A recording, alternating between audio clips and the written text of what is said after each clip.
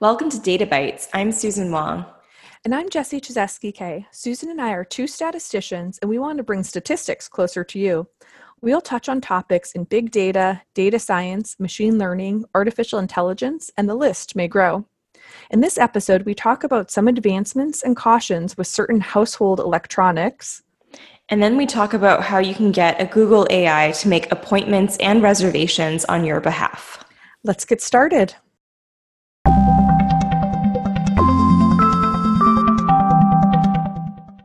Microphones are all over the place these days, listening to our commands and sometimes more. According to a statistic posted in January of this year, over 100 million Amazon Echoes have been sold. There's also Google Home, Apple HomePod, and of course Siri. There are a lot of cool features, through these sorts of devices that can make life easier. They can play music on command, order products, keep track of grocery lists, tell us about the weather, traffic. But there are certainly some drawbacks.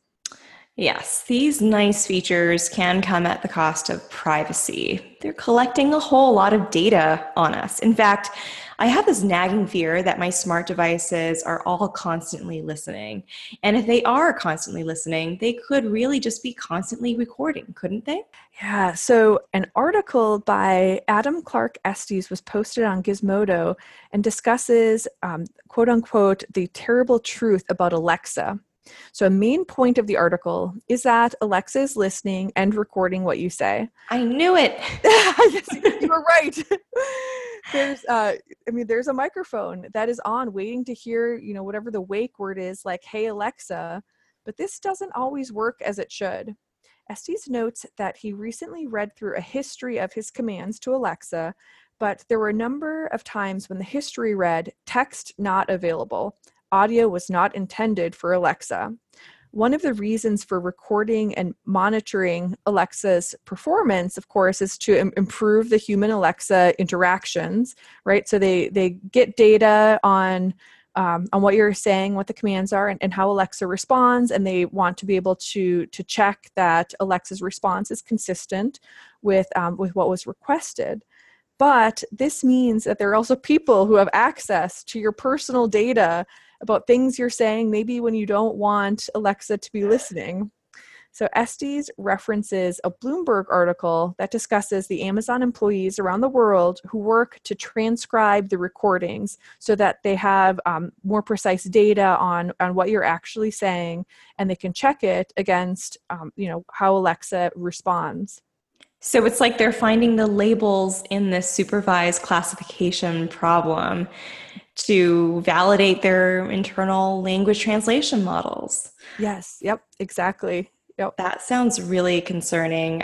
Are people concerned? Because I am. Someone's listening and transcribing stuff that I say. Yeah, I can imagine people simply thinking, well, great, my Alexa device is going to work better for me, so isn't that a good thing?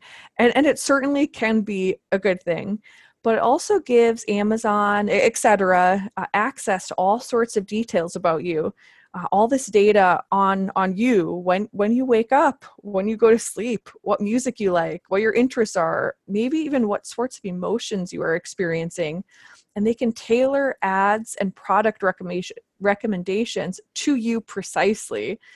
So Estes hypothesizes that eventually we could be recognized by our voices, and then with the abundance of microphones all over, we could essentially be constantly tracked. That's pretty grim. It's time to take an oath of silence. Yeah, so I just wanted that information as a backdrop to this discussion about a very short article from The Economist on how household electronics are undergoing a sensory makeover. So the backdrop being that we have these microphones that are listening, and now we're going to talk a little bit about something else. So sensory suggests we're going to go beyond just sound of our voice. Maybe there's something else that's going to happen. I'm guessing it's not going to be an improvement for our privacy. That is correct. So now they are actually working to give these devices the ability to actually see what's going on around it. So researchers from Carnegie Mellon University, so the researchers are Chris Harrison and Gerard Lapou, have been developing this, and they call it Surface Sight. So when you say the researchers are working on giving devices the ability to see what's going on, we're really talking about literally seeing. Yes, yeah. So exactly. So the researchers announced this at a conference in May, which uses LiDAR. So LiDAR can send light pulses around a room and measures the return speed to give the device the ability to create an image of its surrounding. So now this device is able to actually kind of record, think of it like just pictures or what's going on in the vicinity of the device. So the abstract for the device on Lapou or Lapout's website suggests that the device can help to provide additional context for the voice commands, which can then potentially help to improve the interpretation of the command. So for example, he notes that the Surface Sight can estimate the direction the person is facing. So if a person is facing away, the voice command may not be as clear. And so, so maybe that information can help to improve how, for example, Alexa might interpret the command. It could also track hand and finger gestures. So maybe if you're mad at Alexa and you start pointing at her, she can apologize for what she did. I don't know. But it seems to me at least that this could eventually lead to more video surveillance and recording, much like the voice recordings. So maybe the device will detect some object like, say, a soccer ball, and then they can do some targeted marketing for additional sports equipment, new shin pads or new cleats. Yeah, so it seems like eventually this sort of extra sight for the devices like Alexa could become more with a more the intention of being marketing focused, right? So if you think about what's going on with marketing ads, they're trying to get a sense of what do you like, what do you want, what might you buy. And so if now they can actually see what's going on in your room, that's a lot more information about what your interests are. Like, do you have a bookshelf with books? What books are they? Maybe they could recommend other books, right? So it's all this information that could then be fed into some sort of artificial intelligence or machine learning algorithm that can then provide suggestions for things that you may eventually like to purchase. So again, I mean, maybe that's good. Like maybe you want really tailored suggestions for what you might want to buy or places you might want to go. So it's going to know what I want before I know it myself. It's very possible, Susan, that is what happens. So then what happens to free will? I probably won't have any choice in anything.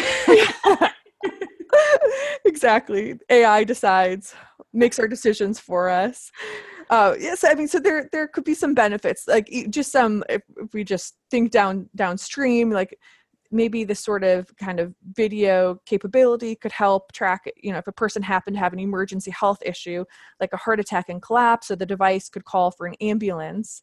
But then we can think, what if someone were to hack into your device and then see what sorts of, I don't know, technology or high-end products that you have in your household, and then target your home as a potential break-in? I don't, that's just downstream.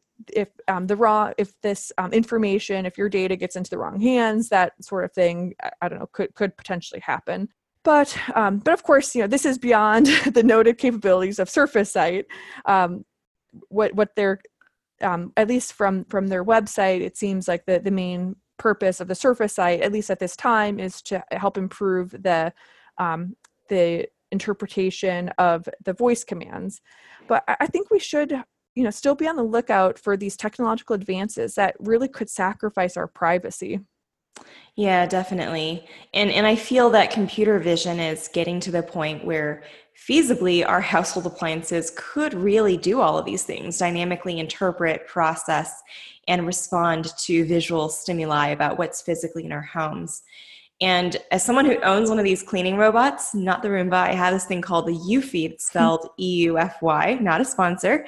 But what makes it so smart is that it can detect edges so it doesn't accidentally drive itself off the stairs, for example. So it is definitely seeing, just probably not in as much detail as what's being described here.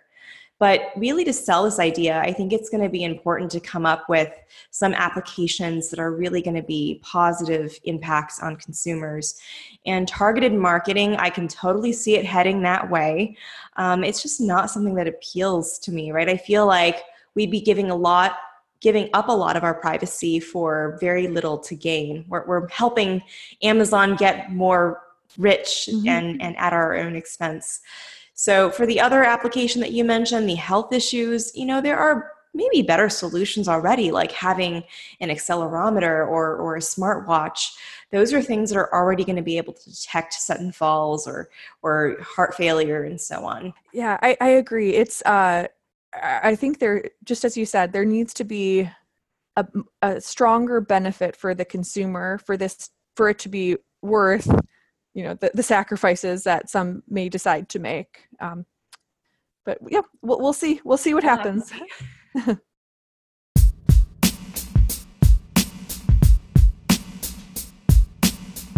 One of my favorite AI news stories from last year, Jesse, is about the Google Duplex. Of course, this was before we started the podcast, so we didn't really talk about it. Google Duplex was this new service that was announced at Google I/O in 2018.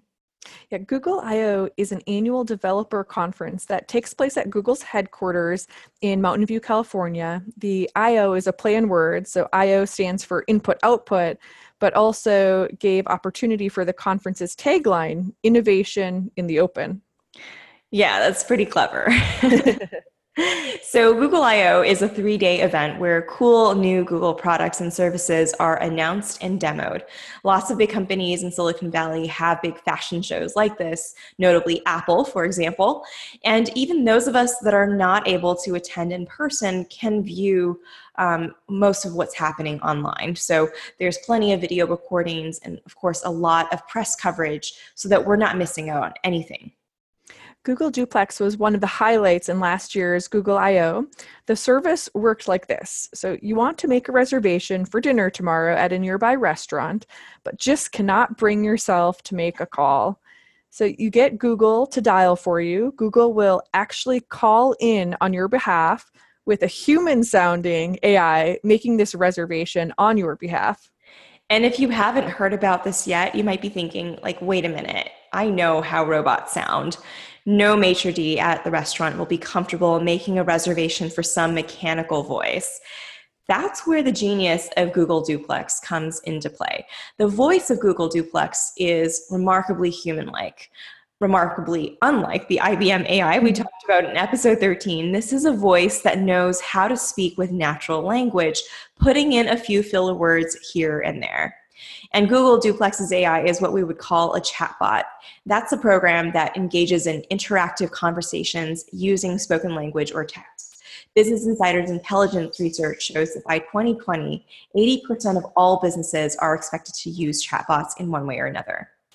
Yeah. Now, it may not be so straightforward to make reservations if you're trying to find a spot at a highly coveted restaurant. Presumably, if you're looking to get a last-minute seat at a 5-star Michelin restaurant, the AI might actually get told no. Yep. So the AI is trained in ways of responding to things as well. It's not just calling in and saying, hey, I want a seat at 6 p.m. That would be a monumental failure. Instead, this AI has to be trained in ways of understanding and responding to different versions of no and no but or what about. So in some cases, a restaurant may not have your exact requested time, but it might actually suggest a different time. And Google Duplex will actually be able to say, oh yeah, that would be great, or that's also going to work for us. Of course, when setting up the request, the user would need to indicate some of these alternative times just in case the first choice doesn't work out. And if you haven't seen the demo, it is really worth going to YouTube and searching the term Google Duplex demo. Susan had mentioned it to me, and I went and watched it, and I was very impressed. They have two demos or two calls. One is for a woman's haircut, and the other one is for dinner reservation. The second one is particularly impressive because the person on the other line appears to not be a native English speaker. And so it seems like she doesn't fully understand the AI's question clearly, but the AI is able to clarify, and they just have this interesting, normal discussion. Yeah, I'll be honest. When I saw that, I thought, is this canned or is this actually real? Because it was so great. It just showed that's exactly what would make, something like Google Duplex really powerful, that it has infinite patience. It can sort of talk through all these things and clarify as needed. But it was so unreal to me. I almost didn't believe it was real. Maybe it's not. Who knows? We'll never know. But I will say that as someone who hates calling on the phone, which is ironic because I love doing this podcast. I love talking in general, but just not calling someone on the phone. But as someone in that position, I think that having this idea of Google dialing in on my behalf to make a reservation is amazing. I mean, I already prefer restaurants that are available for reservations on OpenTable.com, but Google Duplex is available for so much more. Like, for example, if you need to make a reservation at a barbershop, is what Jesse mentioned, there are these places like the barbershops that don't have readily available online reservation systems. So, this can be very, very helpful. So what about you, Jesse? How do you feel about it? Do you think you might use Google Duplex if it was available? Yeah, so I need to schedule a haircut soon, and I was thinking I would really prefer if Google Duplex would just make the call for me. I mean, really, it's been like over a month that I'm like, okay, I have to schedule a haircut, but I just cannot get around to calling. It's so strange, like the barriers that prevent us from being productive sometimes. It's literally about having to pick up the phone and call someone. Yeah. So it's now been a year since Google Duplex was announced. And so what's actually become of it? Well, as of March 2019, Google Duplex is now available in 43 different states for, unfortunately, just users of Google's Pixel phones. And because Google I/O 2019 occurred in May this year, marking the 1-year anniversary of the debut of Google Duplex, a lot of reporters are once again talking about it and making note of where Google Duplex is today. So in an article in The Verge, there are definitely mixed reviews expressed by those on the other end taking reservations. So one person repeatedly saw Google come up on her restaurant phone's caller ID and immediately assumed the call was spam and didn't pick it up. Yeah, I mean, I probably think that too. So did people even know they were talking to a bot? The AI is supposed to announce that this is a bot talking sort of at the beginning of the conversation, but it's unclear whether the receiving end always heard that declaration.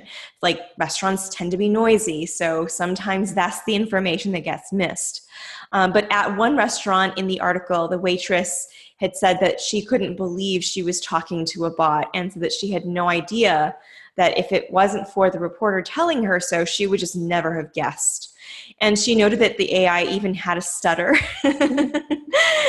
And the consensus among restaurant workers that were interviewed in the article was really just the same, that they didn't think that the AI was at all like a bot.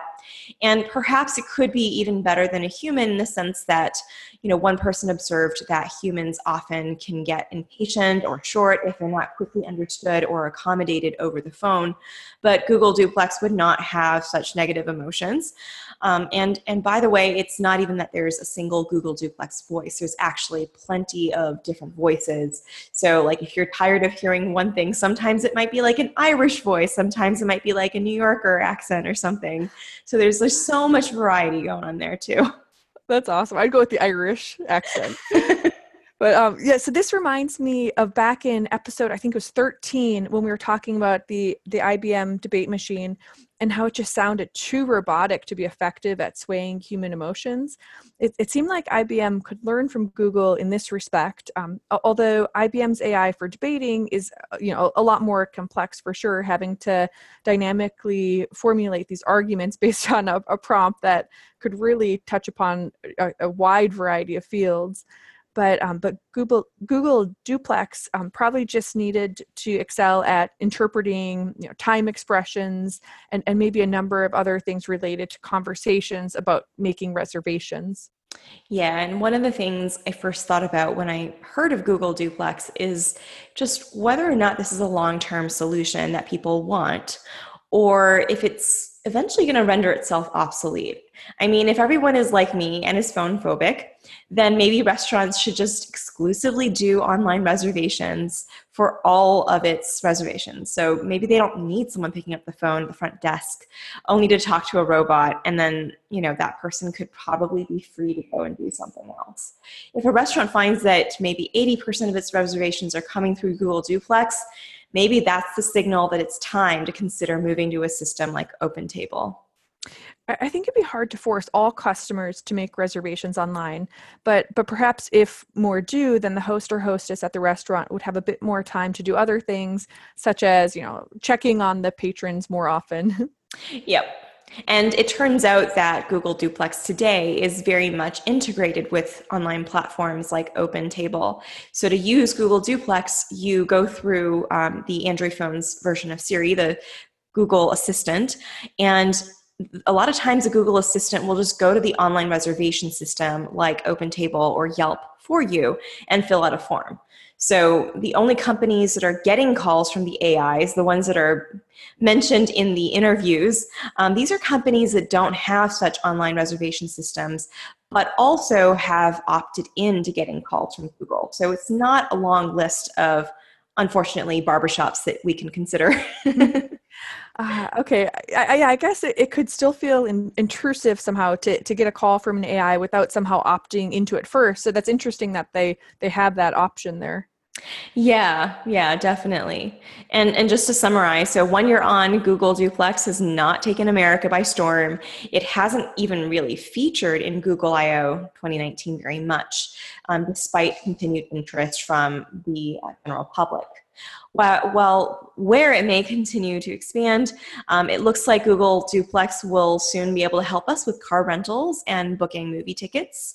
And that's not going to involve bots calling in on our behalf either. So like for car rentals, Google Duplex will function more like the behind the scenes autocomplete form thing, where our, based on our travel itinerary, based on our name, it's basically going to be able to fill in all of that extra information without our having to do it ourselves. So it's becoming more and more like a fancy autocompleter rather than a bot that talks to people. So you sound a bit let down, Susan. I was just really looking forward to the day when I could make a doctor's appointment without calling in. Or maybe a day where I can say, hey, Google, I'd love to go out to dinner at 6 p.m. on Sunday at one of this long list of restaurants. Just pick one for me, right? Like something that'll make it easy for me so that I can just be lazy, sit back and wait for things to be put on my calendar and then go do them. Well, that day may still come if everything becomes online and there's some sort of system that will just automatically schedule things for us, even if calls aren't required. That's true. So. That's true. Hopefully people are listening and are thinking about making a product like this. Yeah.